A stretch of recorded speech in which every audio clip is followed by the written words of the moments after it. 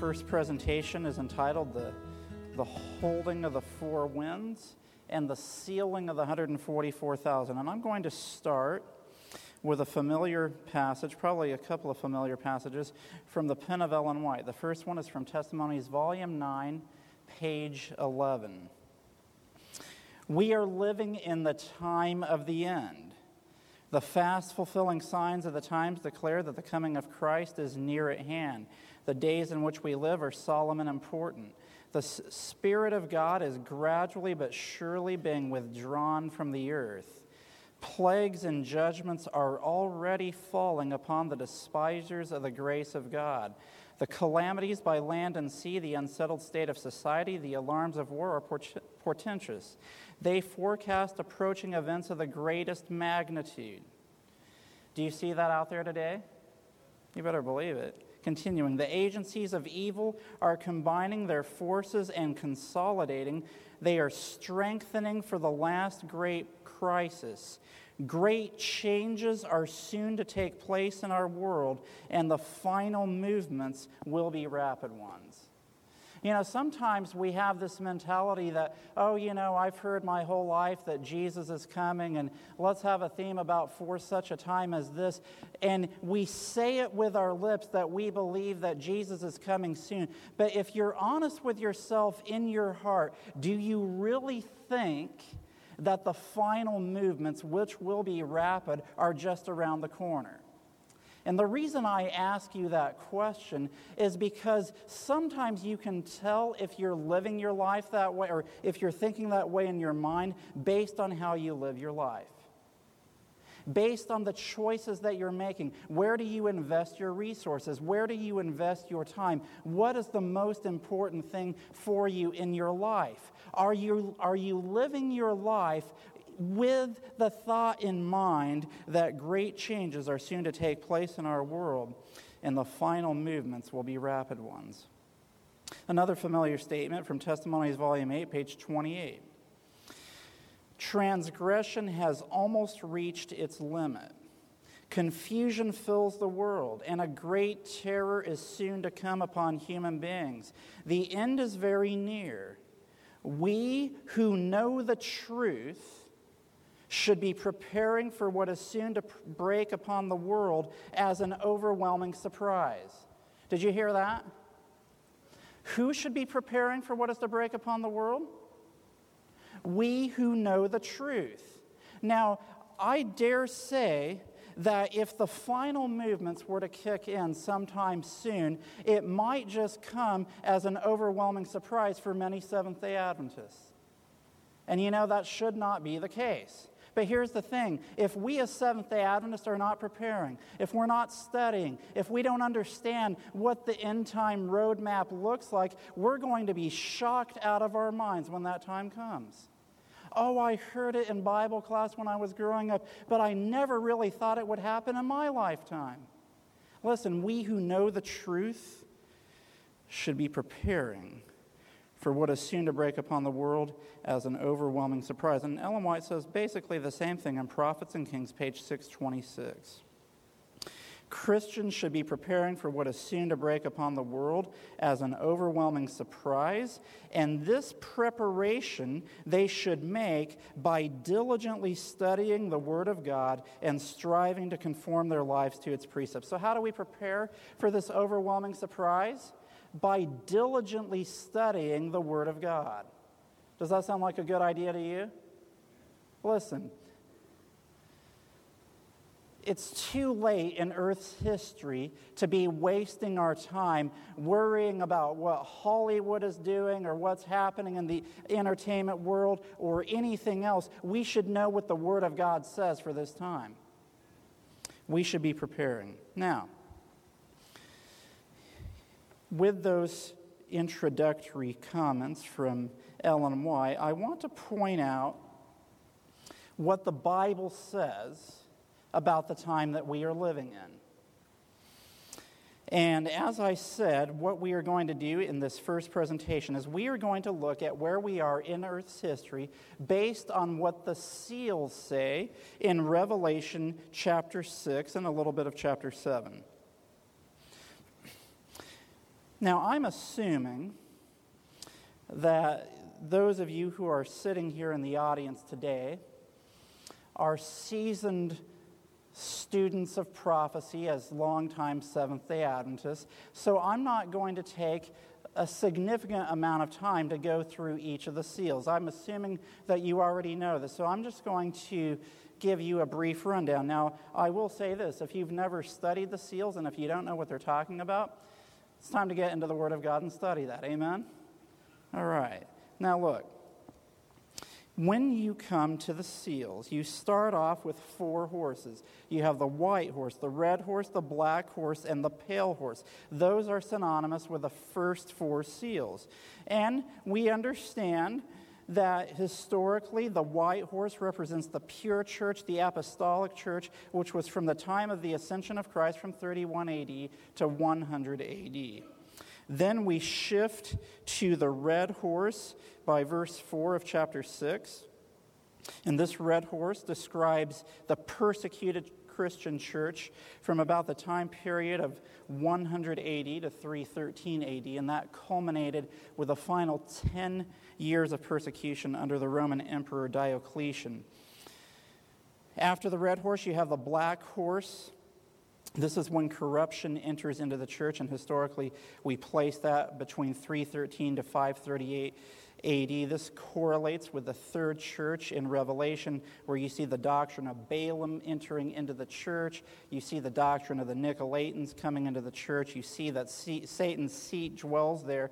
And then finally, the 4th horse, or the pale horse, sickly or blighted in color is what pale means, is the apostate Christian church from 538 to about 1374. And the reason why I place it till about 1374 is that around 1374, that is when John Wycliffe, the great reformer, the morning star of the Reformation, comes along and brings light to a darkened world. And then you come to the 5th seal in Revelation chapter 6, verse 10. And here you see the souls crying under the altar, figuratively speaking, saying, "How long, Lord, till you judge and avenge our blood?" And white robes are given to them. They're told that they should rest for a little season. Okay, that's a brief rundown. That should be pretty simple review. This is where things become much more interesting for the time that we are living in, once we get to the beginning of the 6th seal. Because when you study the seals, you find that we are living at the end of the 6th seal. And I'm going to point you to some clear historical events that have happened during the time of the 6th seal, just to remind us that we really are living at the end of the world. This isn't just business as usual. We're not living 500 years ago where in the 1500s or the 1600s you could say, yeah, Jesus probably isn't coming for a few hundred more years. Now, let's look starting in verse 12 of Revelation chapter 6. And here we read, And I beheld when he had opened the 6th seal, and lo, there was a great earthquake. When was that great earthquake?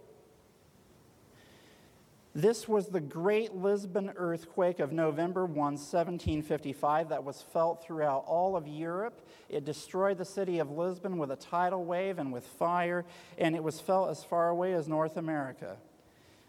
November 1, 1755. So the 6th seal begins in history in 1755, which is about 250 years ago now.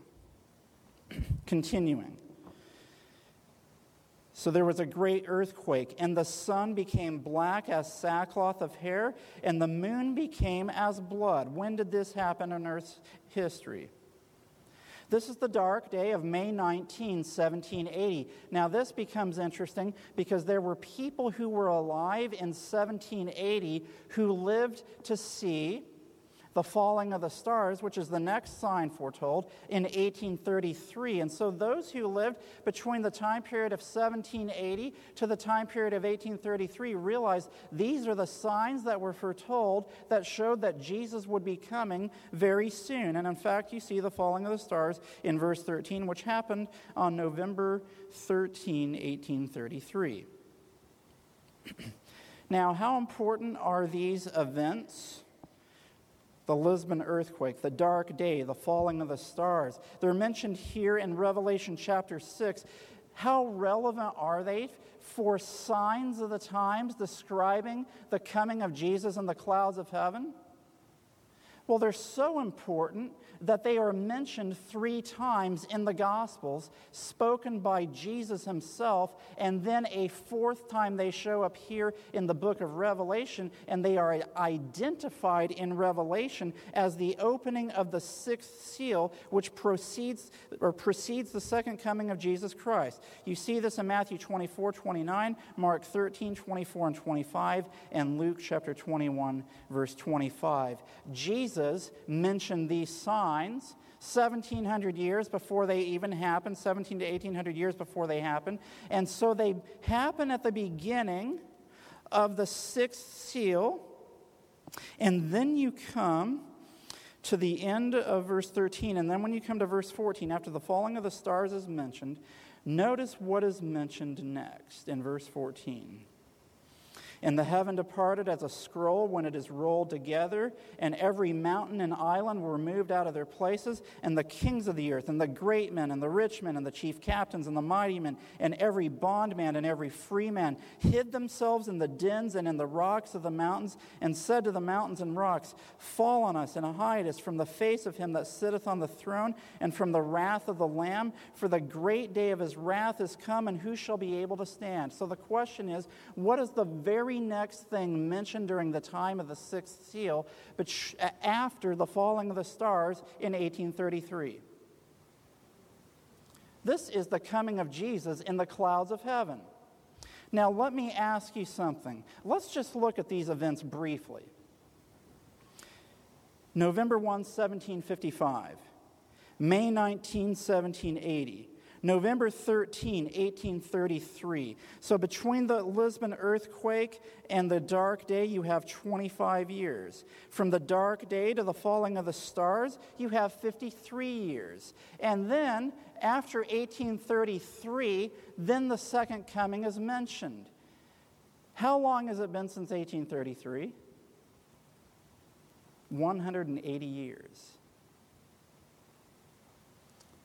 180 years. And that begs a question.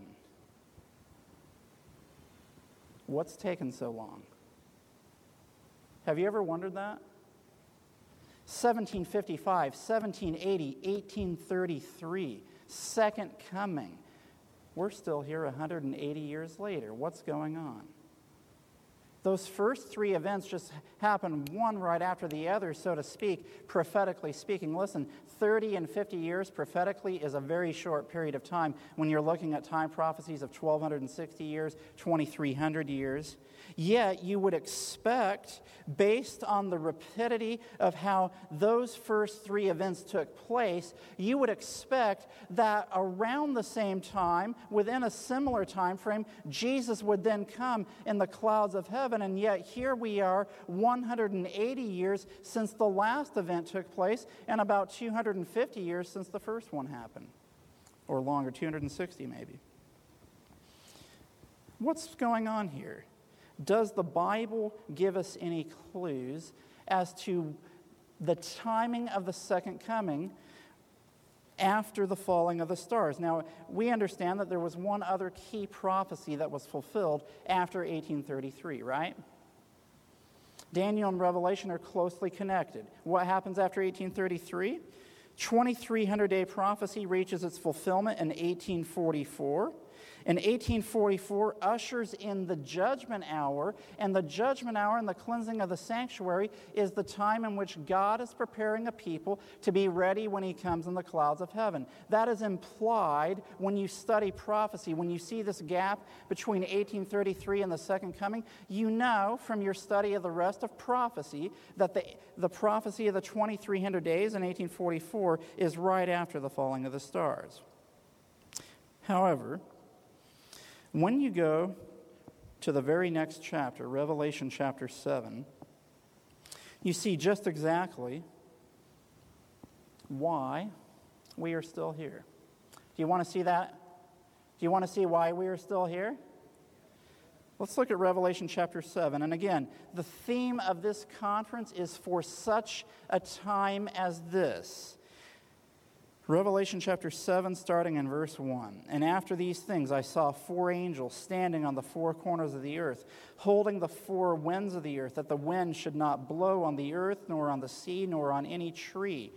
And I saw another angel ascending from the east, having the seal of the living God. And he cried with a loud voice to the 4 angels to whom it was given to hurt the earth and the sea, saying, Hurt not the earth, neither the sea, nor the trees, till we have sealed the servants of our God in their foreheads. And I heard the number of them which were sealed, and it was 144,000. So, you see the Lisbon earthquake, a devastating earthquake in the scope of human history. You see the dark day of May 19, 1780. You see the falling of the stars in 1833. Then you see the coming of Jesus in the clouds of heaven. Then you see that before Jesus comes, the 4 angels who hold the 4 winds from the 4 corners of the earth are going to release those winds, which will bring destruction to this earth, but they are commanded to not release the winds until the 144,000 are sealed. What does that tell us? What that tells us is that we will not see the final unleashing of the winds which precede the second coming of Jesus until God has a people who are ready to be sealed. And listen, what does it mean to have the seal of God placed in your forehead? Who's being sealed here? It's the 144,000. When you go to Revelation chapter 14, what does it say about what the 144,000 have in their foreheads there? It says they have the Father's name in their foreheads. What do we know about the Father's name? Isaiah 57 verse 15 says that his name is holy. So God is working to prepare a people who are holy, who have his name in their foreheads. And by the way, as a neurologist, I like that because the forehead is where the frontal lobe is, and the frontal lobe is the moral center of our brain. That's where we make every choice that we make related to morality. So it would make sense that God would put the stamp of his holy character in the place where his people have made choices to be like him. Now, Ellen White has a statement that goes along with the holding of the 4 winds. This is from Early Writings, page 38. I saw 4 angels who had a work to do on the earth and were on their way to accomplish it. Jesus was clothed with priestly garments.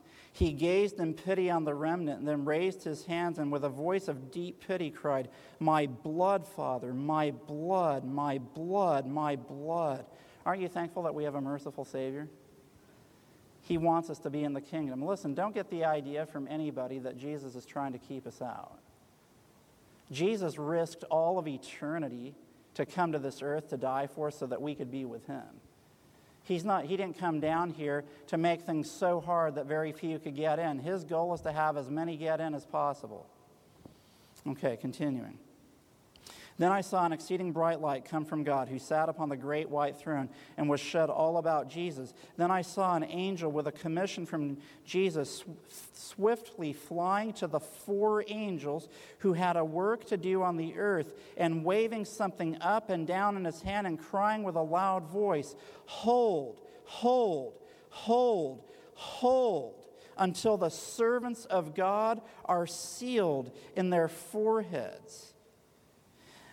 And then she goes on to say, the angels were about to let the winds go, but while their hands were loosening and the four winds were about to blow, the merciful eye of Jesus gazed on the remnant that were not sealed, and he raised his hands to the Father and pleaded with him that he had spilled his blood for them.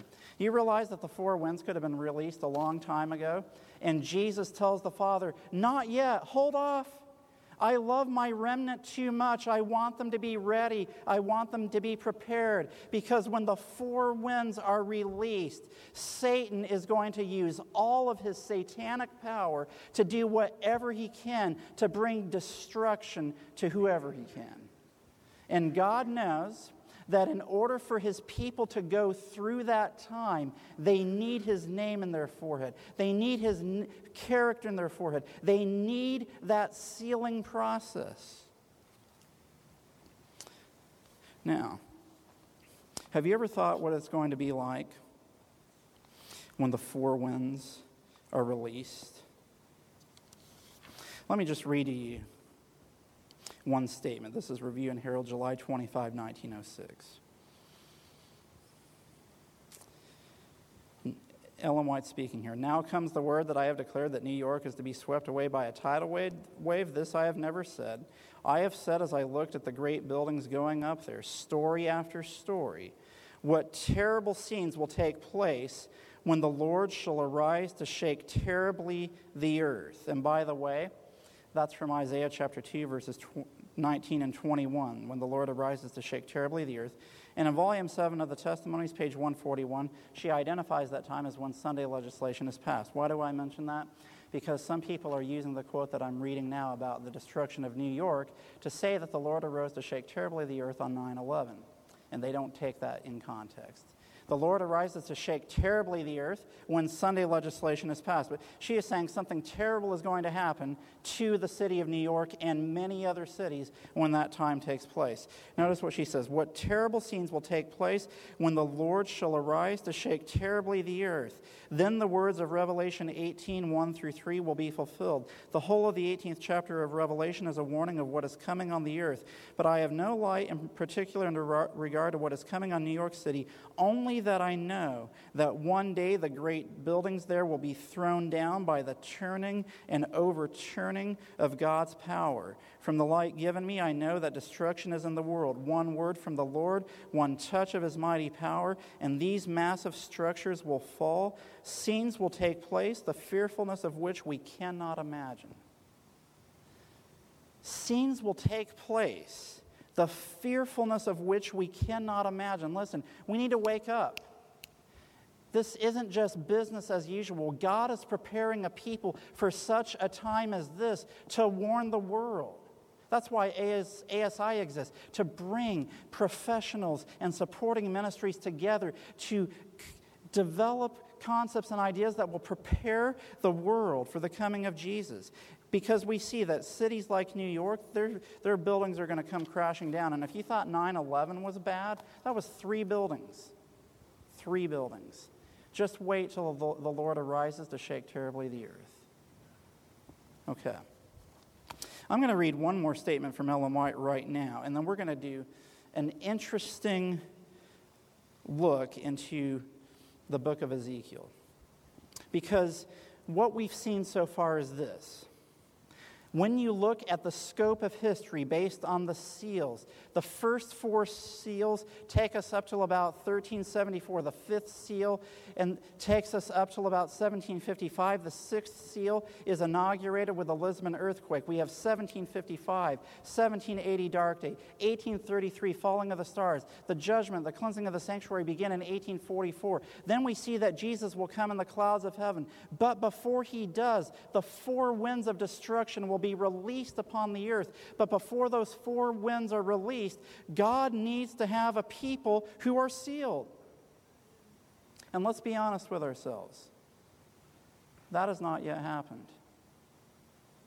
God is looking for a people for such a time as this who will allow God to place the seal, the stamp of his character into their foreheads. He's got a little bit of a problem, though. I'm just going to lay it straight here. He looks around our church and he finds young people that know the Harlem Shake better than they know the Bible.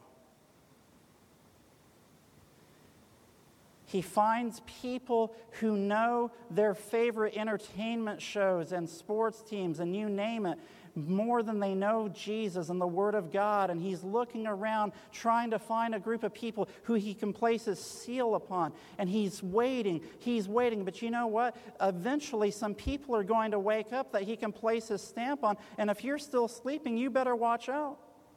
It's time to wake up, and what we're going to look at right now is a warning message to God's last day people who have a mentality that Jesus will probably come sometime way in the future, but it's certainly not going to be in my lifetime. We're going to look at what the Bible says about such a mentality. And we're going to go to Testimonies, Volume 5, page 207, which is it's from the chapter entitled The Seal of God. If you haven't read that chapter recently, it's from page 207 to 216. I would highly encourage you to read that chapter. Notice what Ellen White says here, page 207 of Testimonies, Volume 5. He cried also in mine ears with a loud voice, saying, Cause them that have charge over the city to draw near, even every man with his destroying weapon in his hand. And he called to the man clothed with linen, which had the writer's inkhorn by his side. And the Lord said unto him, Go through the midst of the city, through the midst of Jerusalem, and set a mark upon the foreheads of the men that sigh and that cry for all the abominations that be done in the midst thereof. Now, where is Ellen White quoting from here? She's quoting from the Bible. This is Ezekiel chapter 9. Now, let me say this. The shepherd's rod have hijacked Ezekiel 8 in chapter 9, and they say that they are going to be the angel with the destroying weapon that will come into the church and cleanse it of its wickedness. That's a bunch of nonsense.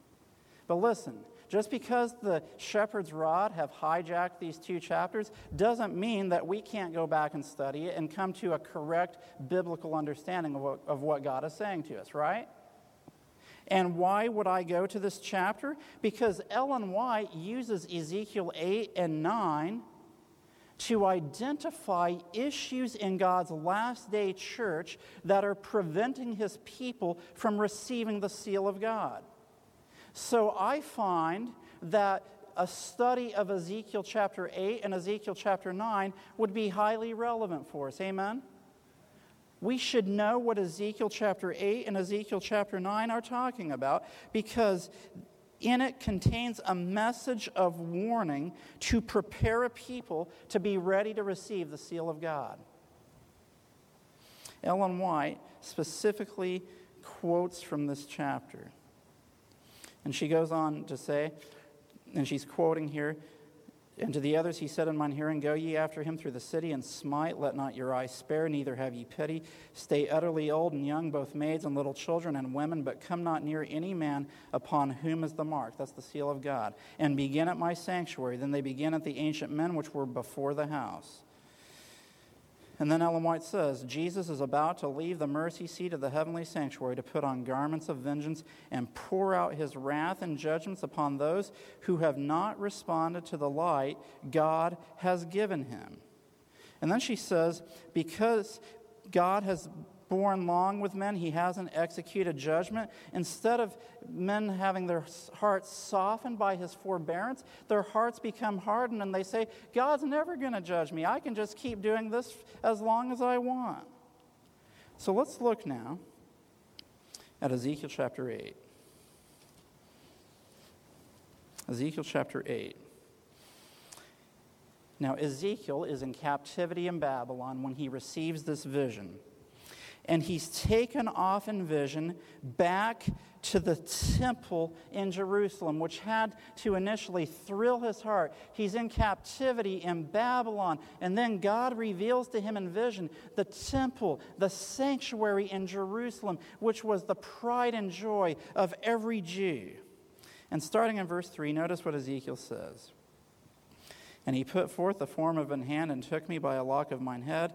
And the Spirit lifted me up between the earth and the heaven and brought me in the visions of God to Jerusalem, to the door of the inner gate that looketh toward the north, where was the seat of the image of jealousy, which provoketh to jealousy. And behold, the glory of the God of Israel was there, according to the vision that I saw in the plain. Then said he unto me, Son of man, lift up thine eyes now the way toward the north. So I lifted up mine eyes the way toward the north, and behold, northward at the gate of the altar, this image of jealousy in the entry. Now notice, God specifically points out this image so Ezekiel would take note of what this image is. Where is this image? It's by the north gate leading into the house of God.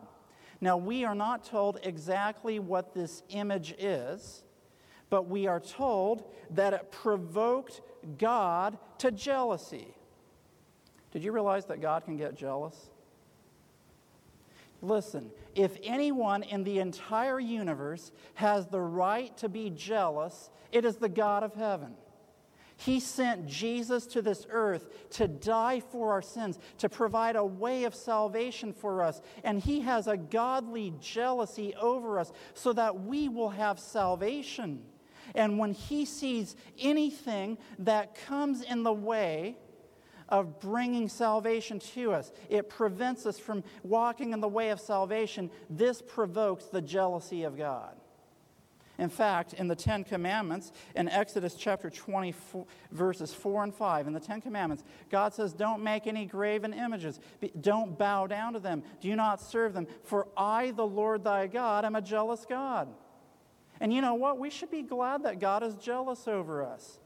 Listen, wives or husbands, if your spouse was not jealous over you, wouldn't something be wrong with them? If your spouse was just like, you know what, you can have whoever you want, just come by the house every once in a while and I'm good. Is that the kind of spouse you're looking for? Who would want to have a spouse like that? Would you want to have a God like that? Just do whatever you want, come by every once in a while and that'll be good enough for me. Jesus gave everything for us, and he loves us so much that he has a godly jealousy over us to protect us, to keep us from evil. And when he sees evil coming into our midst, into our hearts and into our lives, it provokes jealousy in his heart because he loves us. Now listen, this is a vision that Ezekiel had of the condition of the Jewish people who remained behind in Jerusalem during the time of the captivity in Babylon. But here's the thing. Ellen White uses this vision from Ezekiel 8 and 9 to describe the condition of God's church in the last days at the time of the sealing of God's people. So do you think this is relevant to us? You better believe it. She goes to describe not point by point, but she lists several points from these chapters that are relevant to God's people today. And here's the first point.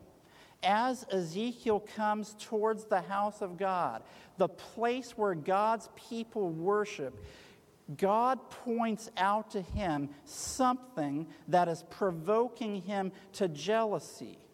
It is something that is in the house of God related to the worship of God's people. Listen, if you put something in the house of God that is provoking God to jealousy, and it's in his house, it has to be related to how they are worshiping. Now let me ask you something. Here we are living in the judgment hour of Earth's history. Jesus is trying to come. He's trying to place his seal upon his people. Do you think it's possible that in our churches today, not all of them, but perhaps some of them, hopefully not many, do you think there are things that have been placed into the worship service that could provoke the jealousy of God? Listen, we need to stop playing games and beating around the bush here. We can keep playing that game for another 100 years. But God is looking for a group of people who are just going to come in. They're going to say, this is what the Bible says. Jesus is trying to prepare a group of people to be sealed in their foreheads. And we can do things in our worship service that will provoke the jealousy of God, that will prevent us from receiving the seal of God. When I read my Bible, and when I read what the writings of Ellen White says, for example, that just before the close of probation, this is Second Selected Messages, page 36, just before the close of probation, there will be dancing and drums and all kinds of music which drives off the Holy Spirit. Don't you think if that kind of stuff is in our churches, it would provoke the jealousy of God?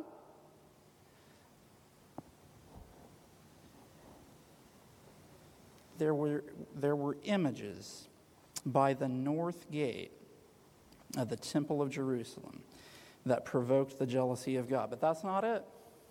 We're just getting started here. Let's keep reading. Ezekiel chapter 8, moving on to verse 6. He said furthermore unto me, Son of man, seest thou what they do? Even the great abominations that the house of Israel committeth here, that I should go far off from my sanctuary? But turn thee yet again, and thou shalt see greater abominations. And he brought me to the door of the court. And when I looked, behold, a hole in the wall. So now he's looking through a hole in the wall of God's sanctuary. Verse 8.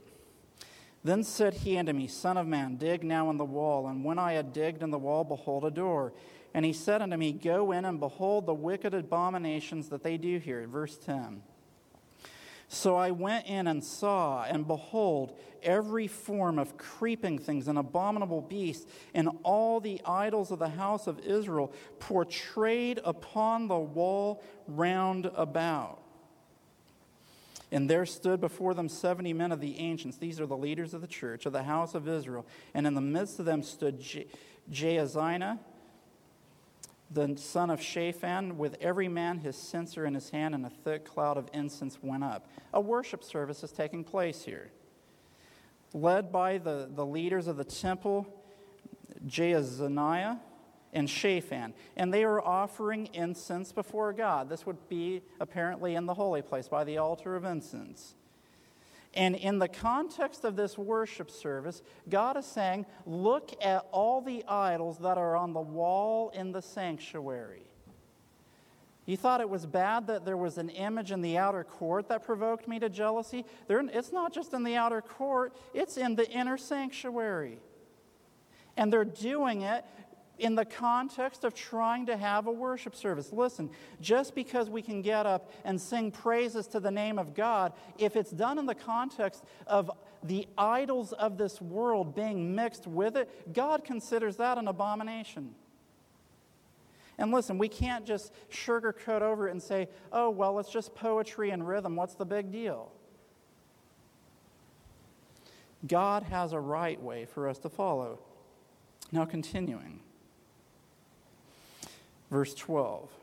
Then said he unto me, Son of man, hast thou seen what the ancients of the house of Israel do in the dark? Every man in the chambers of his imagery. For they say, the Lord seeth us not. The Lord hath forsaken the earth. Here's what happens.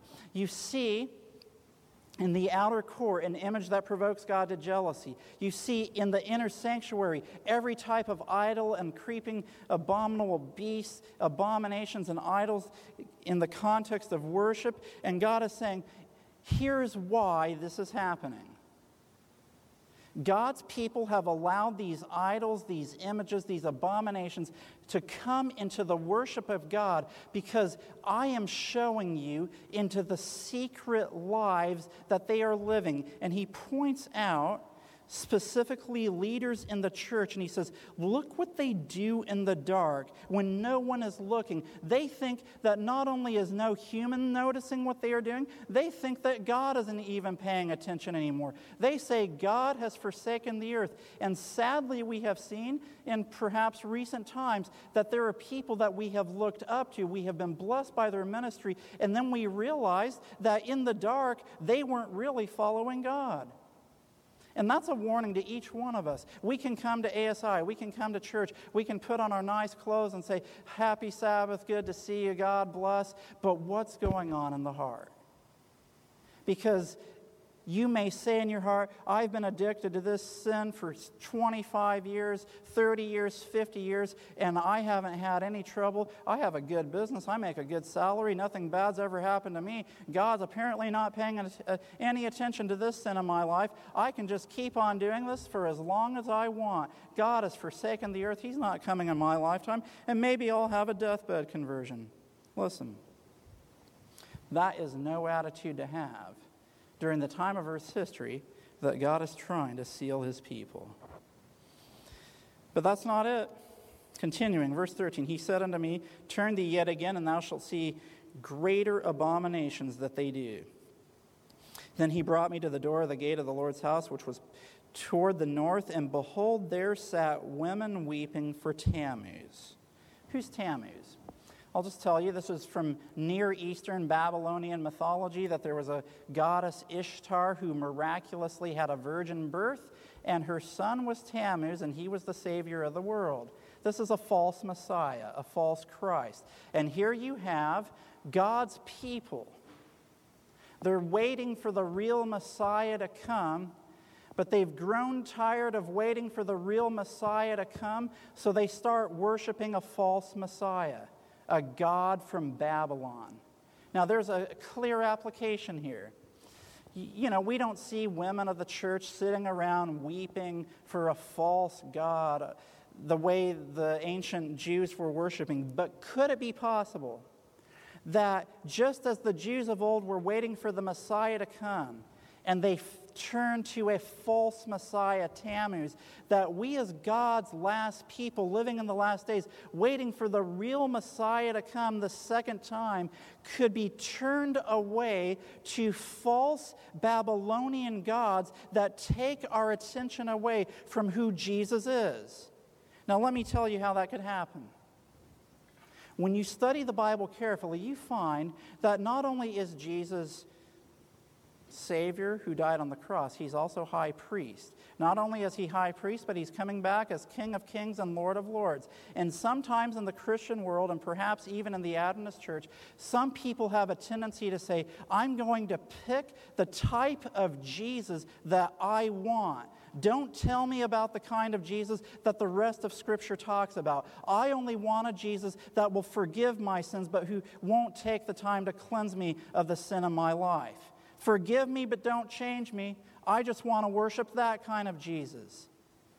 We need to be careful that we don't fall into the same trap as the Jews of old who were weeping for a false Messiah. Is Jesus loving and merciful? Absolutely.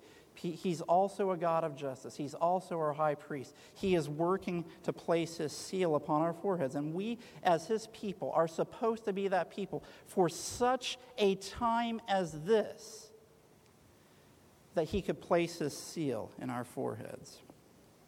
Okay. And it doesn't end there. Verse 15. Then said he unto me, Hast thou seen this, O son of man?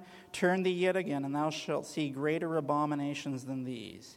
And he brought me into the inner court of the Lord's house, and behold, at the door of the temple of the Lord, between the porch and the altar, were about 25 men, with their backs toward the temple of the Lord, and their faces toward the east, and they worshipped the sun toward the east. Now, I'm hoping that you can see the clear end-time application here. Because the clear end-time application is that at the end of time, unfortunately, there are going to be God's professed people who have worshiped in his house. And when the testing time comes, they will choose to worship the day of the sun rather than the way of God. This is a warning to us. And God says in verse 17, Then he said unto me, Hast thou seen this, O son of man?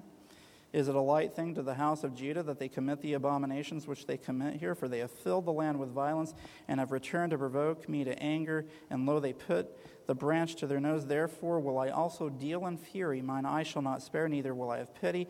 And though they cry in mine ears with a loud voice, yet will I not hear them. Now we see, after this warning message, that there are some who will not receive the punishment of God in the last days. And that is found In verse 4, and the Lord said unto him, Go through the midst of the city, through the midst of Jerusalem, and set a mark upon the foreheads of the men that sigh and that cry for all the abominations that be done in the midst thereof. Listen, there are people in God's church today who are rising up and saying, we are not okay with evolution being taught in our schools.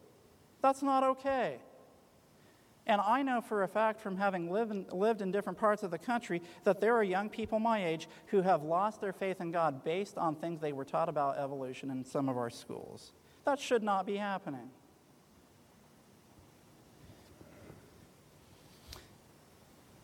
God is going to set a mark upon those who sigh and cry for all the abominations that are done in the land. Now, you may wonder what it means to sigh and cry for the abominations that are done in the land. And clearly, God needs to have people who will stand up, who will call sin by its right name, and who will say, this is not okay. This is going against the Word of God. We need some more Elijahs in the church who, do you realize that Elijah prayed that it would stop raining in Israel?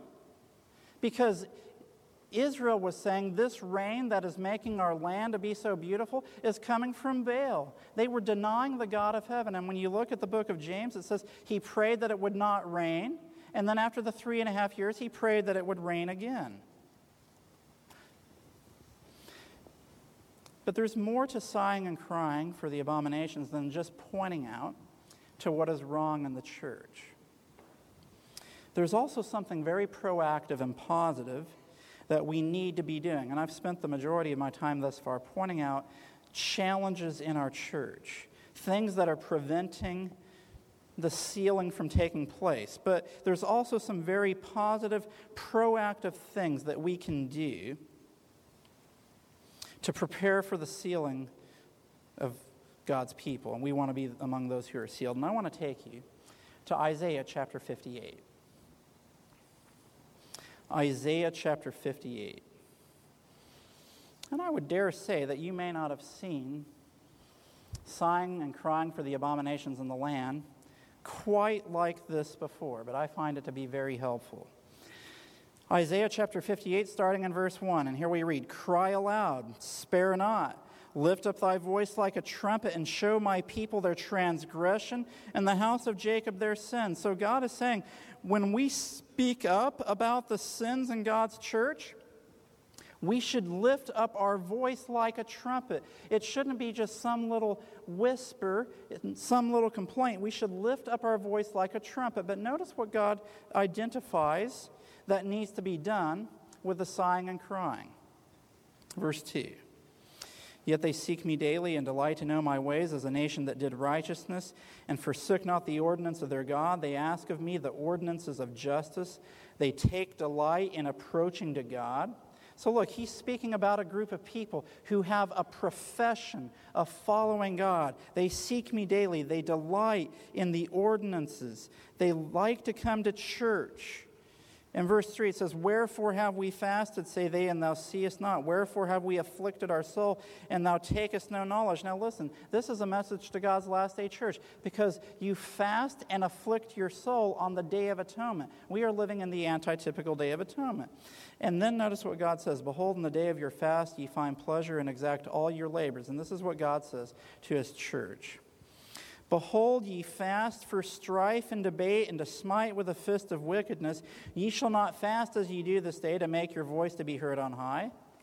Is it such a fast that I have chosen? A day for a man to afflict his soul? Is it to bow down his head as a bulrush, and to spread sackcloth and ashes under him? Wilt thou call this a fast and an acceptable day to the Lord? So God is saying to his church, listen, you've gotten the idea of fasting wrong. It's not a day to sit down and put on bad clothes and to abstain from eating food and saying, okay, Jesus is coming soon. I'm just not going to have any fun now. Let's just tough this out until Jesus comes. And while we're toughing it out, let's fight with other people over the things we disagree with them about.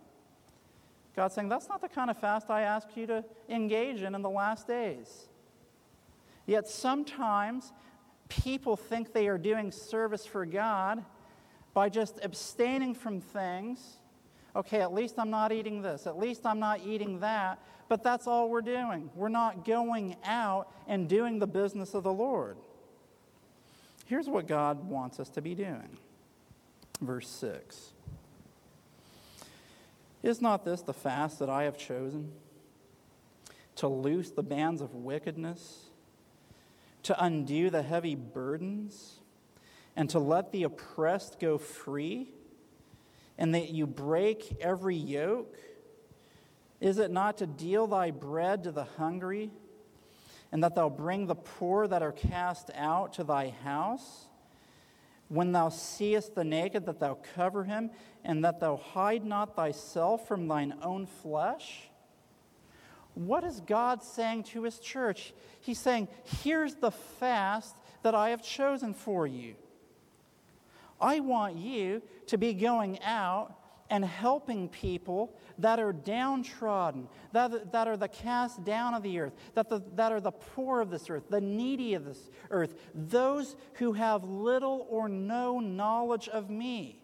I'm not asking you to sit in your house and to try to stay away from eating bad food and drinking bad drinks and not watching things you shouldn't be watching. Sure, when you love the Lord, you're going to eat a healthy diet. You're going to eat a healthy plant-based diet. You're not going to fill your mind with trash from TV. Sure, that's good, that's great, that's wonderful. You're going to be doing all the right things out of love for God.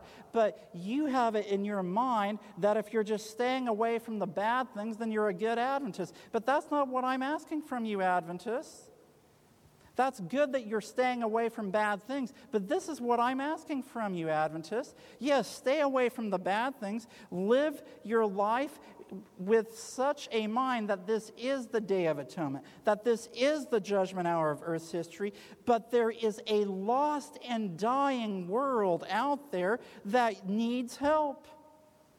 And you have what it takes to help them. Listen, I happen to be a physician, but you do not need a medical degree to go out and help people. That's a misnomer that has come into our church. It's like, okay, well, the doctors can help the sick people, and the pastors can share the word of God, and never the two shall meet. Do you know what Ellen White says about the separation of the gospel ministry from the health ministry? This is Medical Ministry, page 241.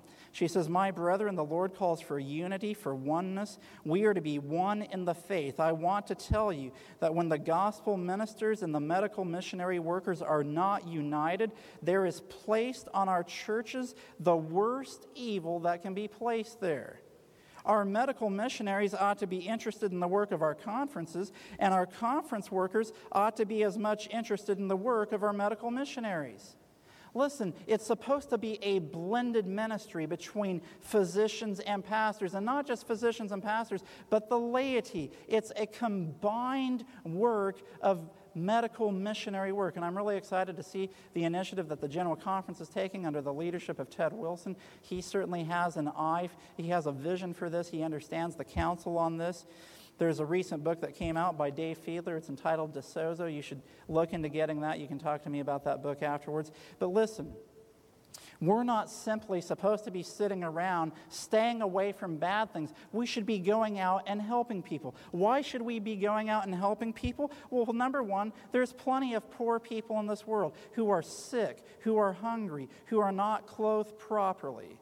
And we can help them as an entering wedge. And I can tell you, as a physician, that you don't have to prescribe a prescription of medication to gain an entering wedge into the hearts and minds of people who are downtrodden and downcast. Sure, I've helped plenty of people through treatment, and it opens the door for them to hear what I have to say with regard to my faith. But you don't have to just reach them in a doctor's office.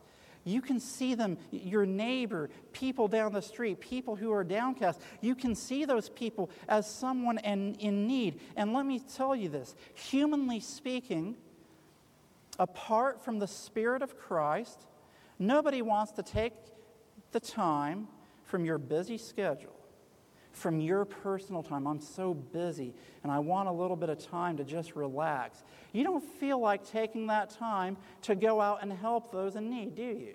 I mean, I don't. I'm talking for myself. That's a fast. To engage in something that ordinarily you would not do, because you wouldn't necessarily, humanly speaking, gain enjoyment from it. However, when the Spirit of God comes into your life, you will find joy in helping others in a way that you have never known before. And it's not just giving clothes to those who are naked, giving food to those who are hungry. There's more to it than that. There's a spiritual element to this. There are people in this world who are starving for the Word of God. And we of all churches have a message for this time that points people to the true righteousness of Christ in the judgment hour of earth's history that will prepare them to stand in the day of God.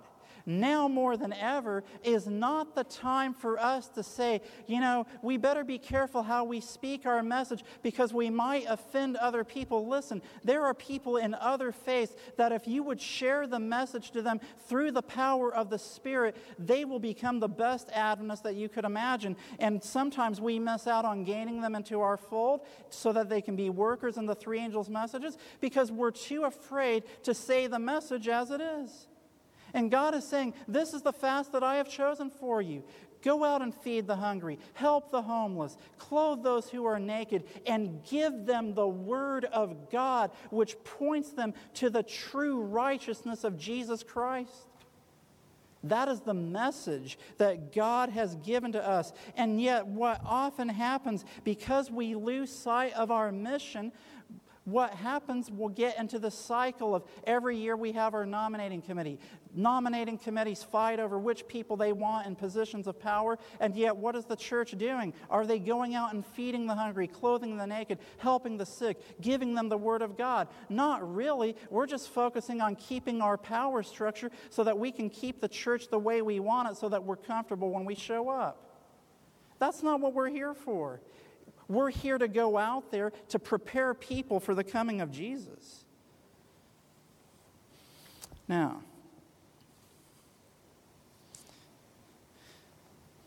speaking of doing this type of work, of medical missionary work, Ellen White says this in Christ's Object Lessons, page 384, and this is a high calling.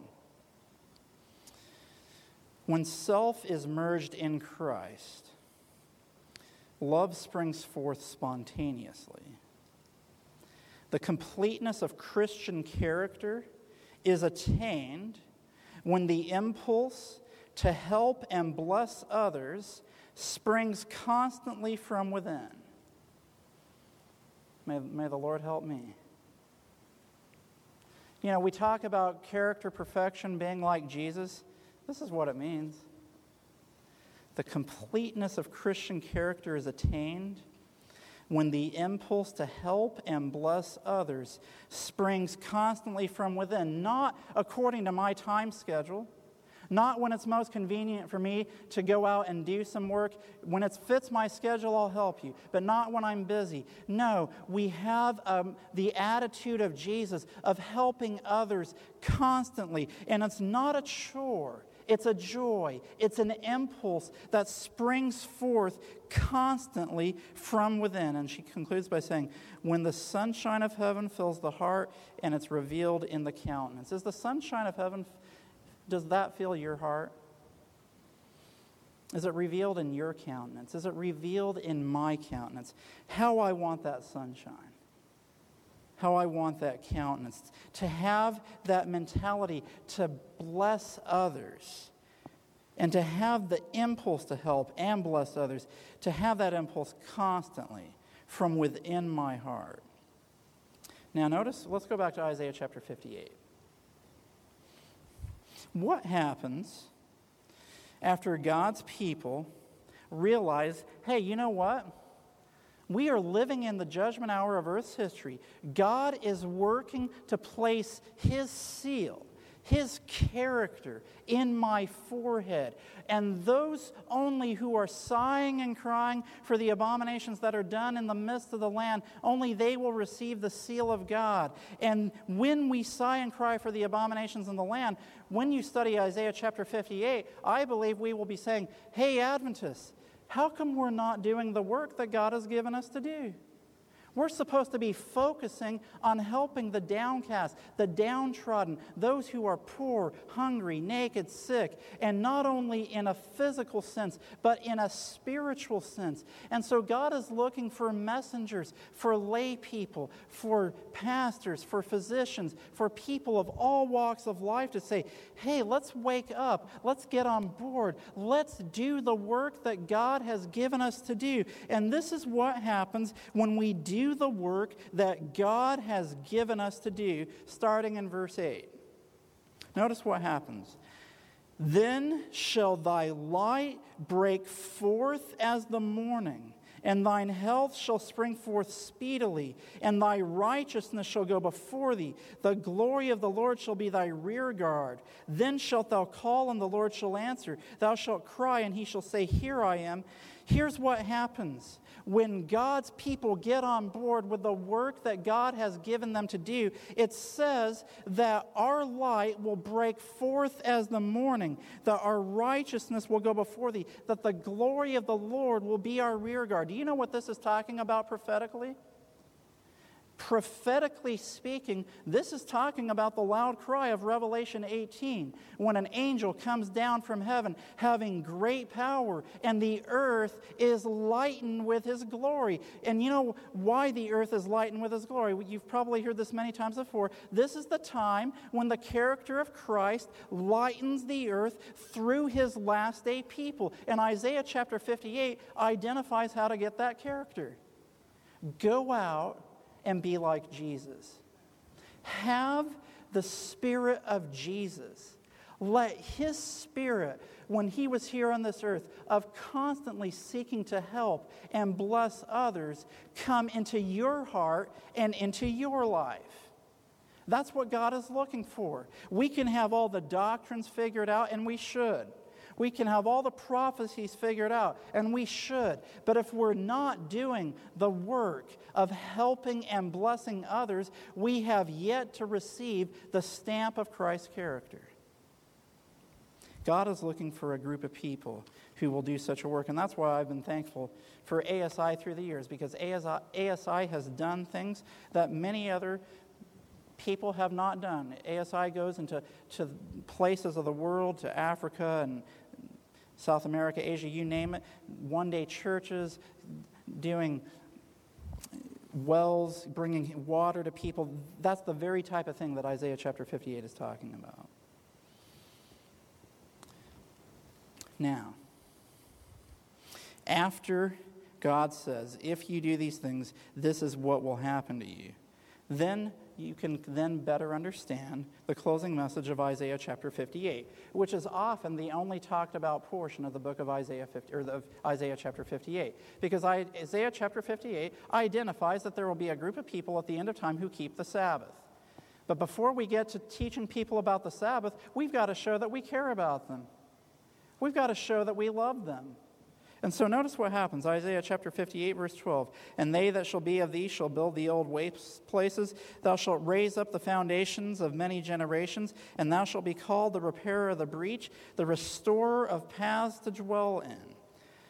So there's a breach that needs to be put back together. What's that breach? Verse 13. If thou turn away thy foot from the Sabbath, from doing thy pleasure on my holy day, and call the Sabbath a delight, the holy of the Lord honorable, and shall honor him, not doing thine own ways, nor finding thine own pleasure, nor speaking thine own words, then shalt thou delight thyself in the Lord, and I will cause thee to ride upon the high places of the earth, and feed thee with the heritage or inheritance of Jacob thy father, for the mouth of the Lord hath spoken it. Here's what happens. After God's people wake up and do the work in the Day of Atonement, the medical missionary work that God has given for us to do, a repair in the breach will come in. It comes through a proper understanding of the Sabbath. How do God's people understand the Sabbath? We don't do our own pleasure. We don't speak our own words. We don't do things which please ourselves. We actually go out and help other people. You know, people talk about, well, Ellen White says you shouldn't do this or that or whatever on the Sabbath. And here's the context of what she's saying. The Sabbath is supposed to be a day, especially that we would do the Lord's work, of going out and helping and blessing others. And because we have not done that work, then we ask questions of like, well, how far can I wade in before it's too deep? And you get into these silly questions of like, well, if I wade, is that breaking the Sabbath? Or if I just kind of set my foot in, is that breaking the Sabbath? And we can become like the Pharisees and Sadducees and all sorts of things because we're not doing the work God has given us to do. We have better things to be worried about our own personal pleasure on the Sabbath day when we're trying to prepare people for the coming of the Lord.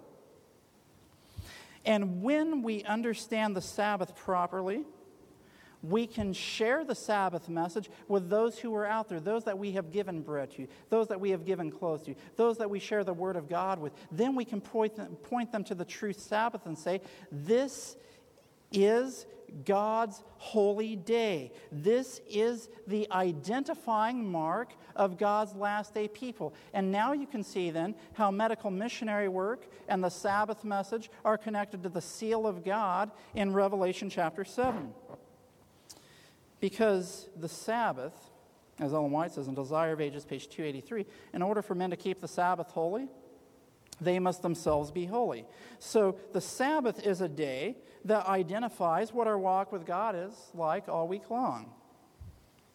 And when God has a group of people who experience the Sabbath the way He designed for it to be experienced, then an angel will ascend from the east, having the seal of the living God, and He will place the stamp, the seal of God's character in the foreheads of His people, because He has found a group of people who not only do they sigh and cry for the abominations in the land, they're not okay with sin coming into the church, but they're also proactively going out there and doing the work that God has given us to do, and that is medical missionary work. They have reversed the worst evil that could come upon the church, and that is to separate the work of healing and helping those who are downtrodden with the work of the gospel ministry. They are brought together. Let me close this section by reading Christ's Object Lessons, page 69. When the fruit is brought forth, immediately He putteth in the sickle, because the harvest is come. Christ is waiting with longing desire for the manifestation of Himself in His church. When the character of Christ shall be perfectly reproduced in His people, then He will come to claim them as His own. It is the privilege of every Christian not only to look for, but to hasten the coming of our Lord Jesus Christ. Were all who profess His name bearing fruit to His glory, how quickly the whole world would be sown with the seed of the gospel. Quickly the last great harvest would be ripened, and Christ would come to gather the precious grain. Listen, were all who professed His name bearing fruit to His glory, or in other words, if all who professed to be Christians were doing the work of Isaiah chapter 58, of loosening the bands of wickedness, of feeding the hungry, of clothing the naked, of helping those who are sick, how quickly the whole world would be sown with the seed of the gospel. And I know for myself, by the grace of God, I want to follow Him better.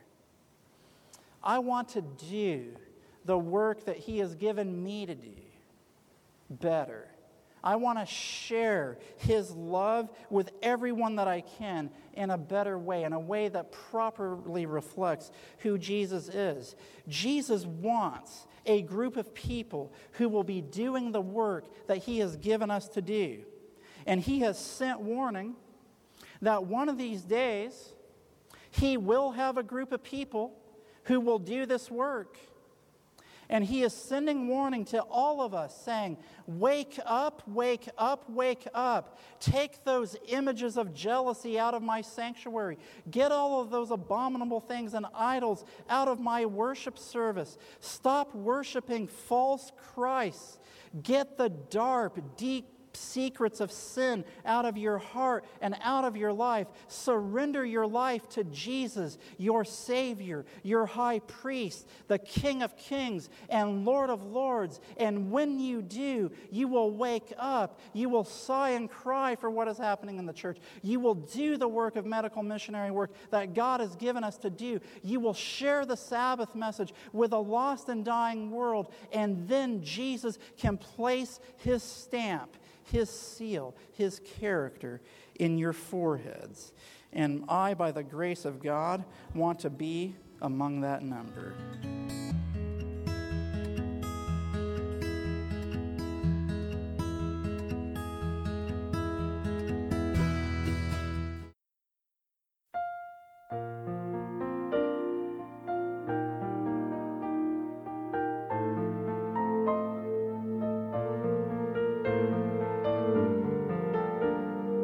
This media was brought to you by Audioverse, a website dedicated to spreading God's Word through free sermon audio and much more.